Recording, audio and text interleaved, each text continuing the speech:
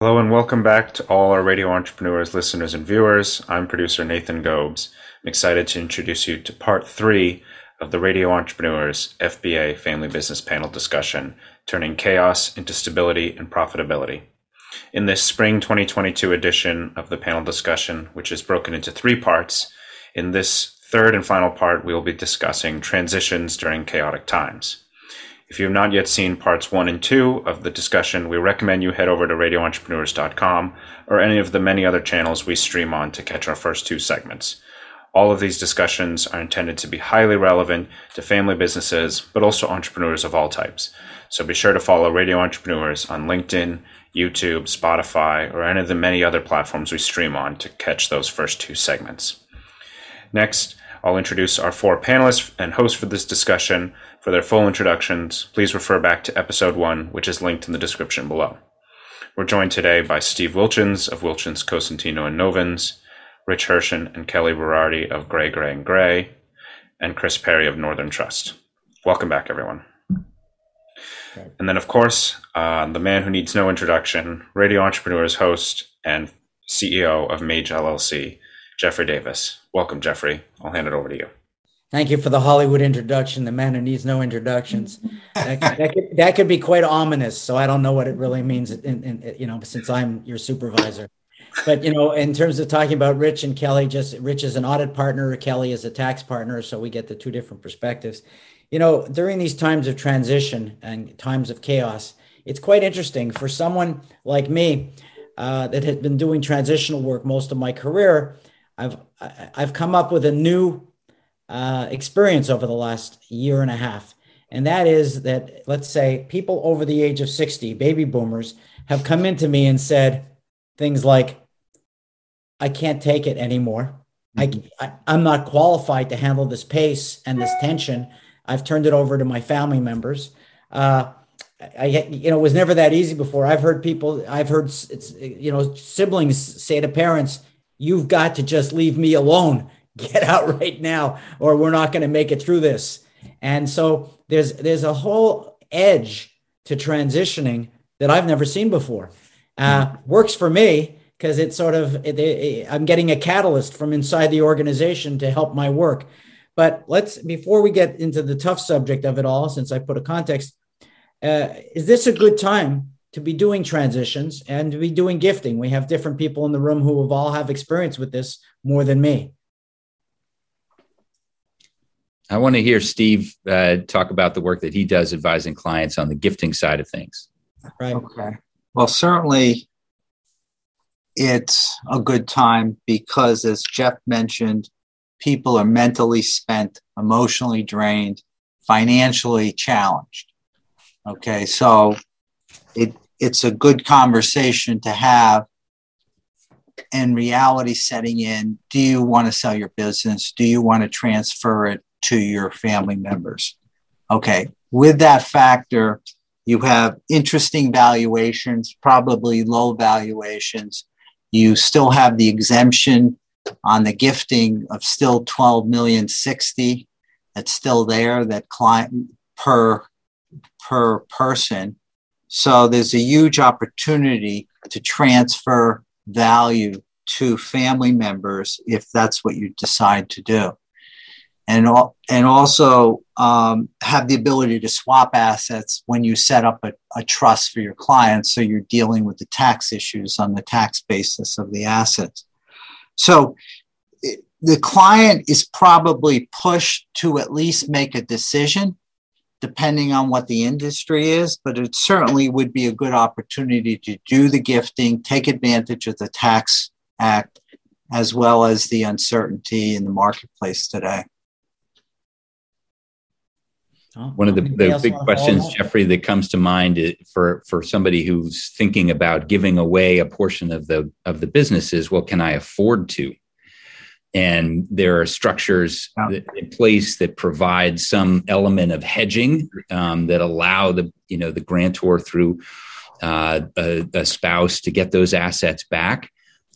Steve can speak to that much better than I, but the ability to partner with kind of a financial planning capability to model out various outcomes in terms of a subsequent sale, the tax implications of them, who's going to be paying all of that, and then what do you have at the end of the day, and can I live on it, is a key piece of the comfort, if you will, that a business owner needs to have if they're going to take action.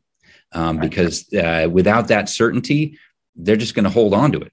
So, well, just to add to that, Chris, that's the other side of the coin. Even though people are saying to me, "Oh my God, I can't do this," or they're being pushed out, people are less clear what they need moving forward right now. Right. So, I just wanted to add what Chris said. Northern does an excellent job with regards to managing the affairs of clients, but also I think what Chris is alluding to is the fact that not only do you have a choice of selling your business or gifting it outright, the question is you can have a half a loaf where there is a more sophisticated structure where you set up trusts and that you do have the ability, especially if you're married, to have the ability to transfer assets for estate tax purposes to be out of your estate and for income tax purposes to be in your estate. And that causes a number of items to be discussed and thought through, both from an income tax point of view and an estate tax point of view. But it also allows some taxpayers to financially afford to do a one step before they ultimately want to sell the business or gift it to their children. Especially if they're married, they have that ability to do that. Jeffrey, I would just add, in terms of planning and tax planning and just getting your business ready for sale, it's really important if you're thinking about selling your business to think about the structure of the current business. And so if you've got, a group that you've got something that was created years ago and you've got operations in 5 different entities with different ownership and you want to sell it, that makes it very difficult for the buyer to sort of digest that kind of structure. And it, from a legal perspective, it's difficult to, deal with all the diligence and everything else, especially if you don't have audited financial statements. So we spend a lot of time talking to clients about getting your business sort of ready for sale. We talk about thinking sort of prospectively in terms of reorganization so that you get the business to a structure that makes it attractive for a buyer. And, we have valuations and multiples that we're seeing these past 2 years that I've never seen in the history of my career. And we've been doing M&A a really long time. So, planning, which is what, Chris was talking about, is huge. We do a ton of modeling. It's one thing to sell your business for $200 million. But you really have to understand what it's going to look like at the end of the day and what you're going to get, for cash, because ultimately that is what you need to live off of, right? We have some situations where we've got some sellers that are relatively young. We've got some international buyers coming in. And the way that these international businesses come into the U.S. to make acquisitions is very, very different than what we're used to in the U.S.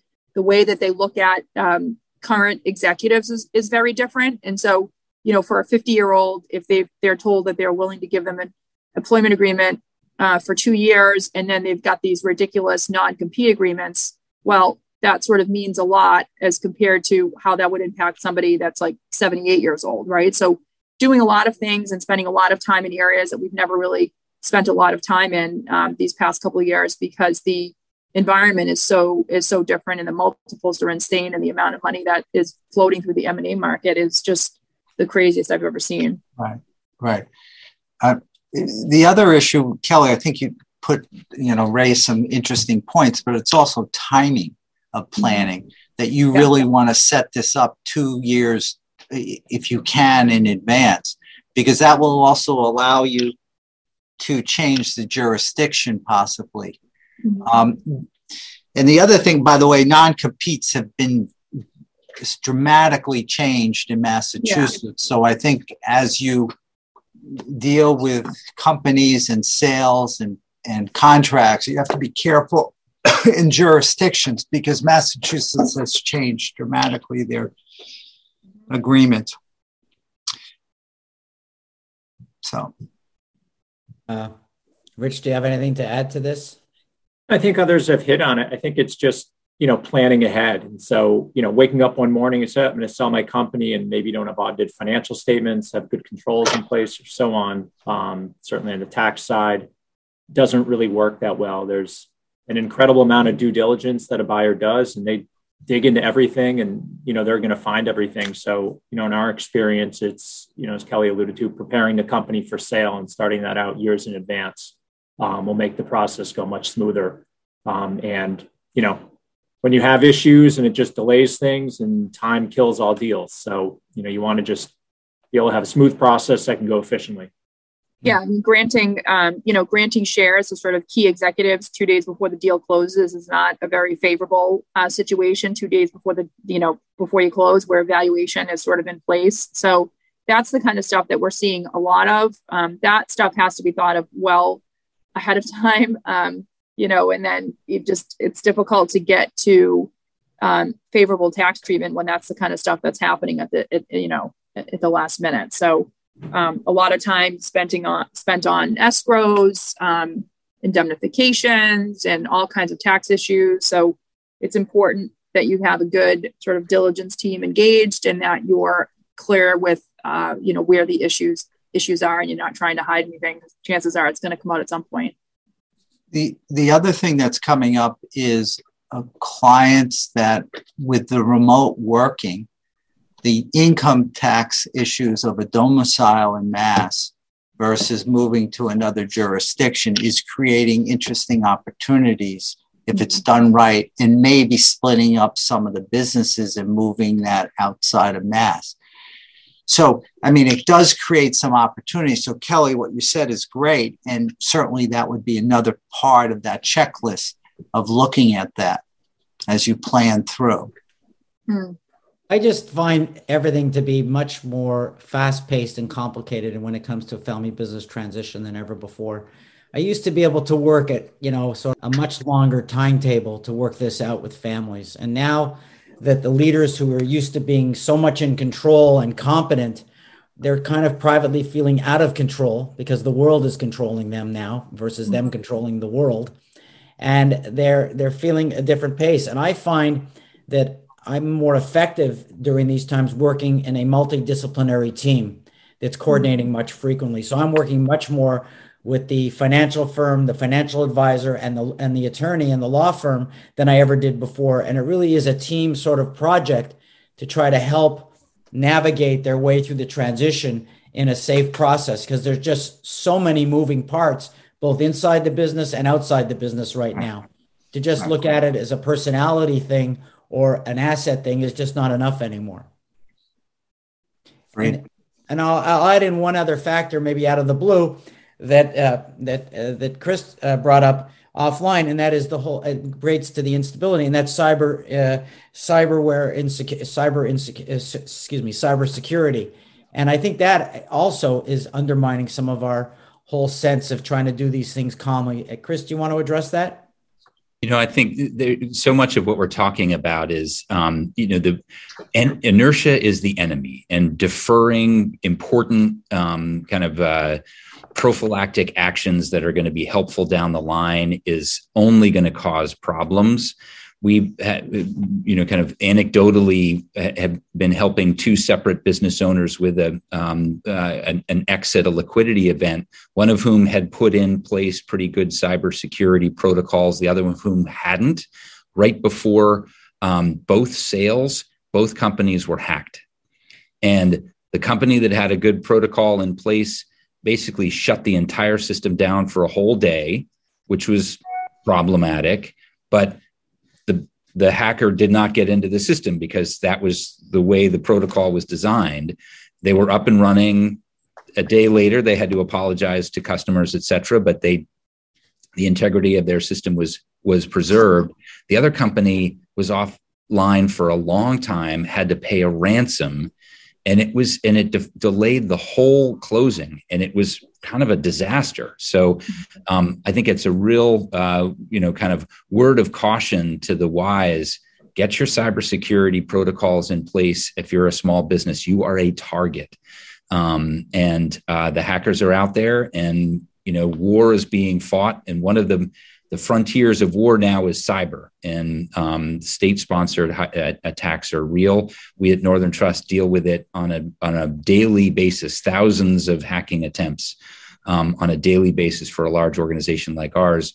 We have the infrastructure to be able to combat that. Small businesses don't. They really have to make that investment themselves. I think it's a great point, Chris, and hugely important. I mean, we've seen, I don't know, I guess in the last couple of years, just an uptick in cyber crime and, networks held for ransom and all that stuff where, not too many years ago, you never heard of this stuff, or, you read about it in the paper, but didn't think it would happen to you. It's out there and it's pretty scary. And so companies, large and small, need to deal with it.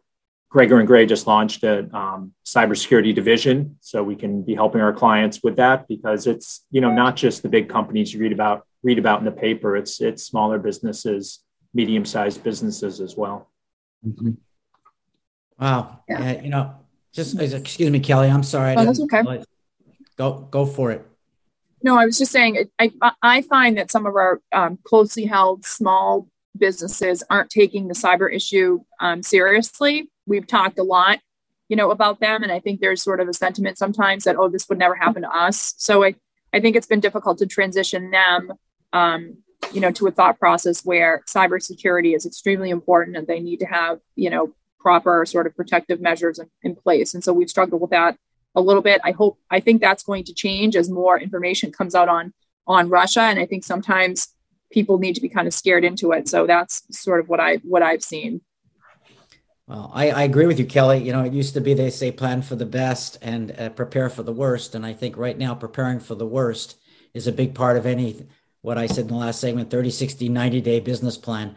I'm prepared every day for something to happen to my computer, and I'm watching what's coming through my computer closer than I've ever have before, and I'm very paranoid about what I'm seeing. So, but I do appreciate everybody. I noticed that our producer Nathan Gobes is back on the screen. That must mean we're at the end of this segment. Nathan, take it away.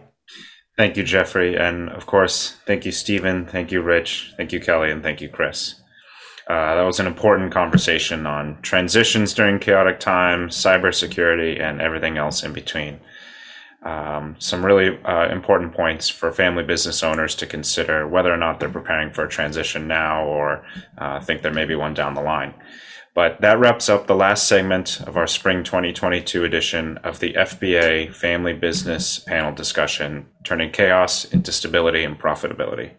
Thank you to all our listeners and viewers who have tuned in for this on Radio Entrepreneurs.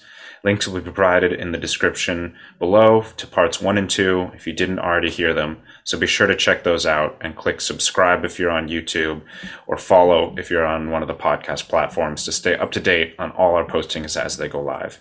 And if you're a fan of our videos, please like, comment, share, subscribe, press the bell button. All of it helps immensely to keep our channel running. Radio Entrepreneurs is also highly active on LinkedIn, so be sure to go follow our page there as well for more business advice and discussions. Until next time, goodbye, and thanks for listening on Radio Entrepreneurs. Thank you. Thank you. Thank you.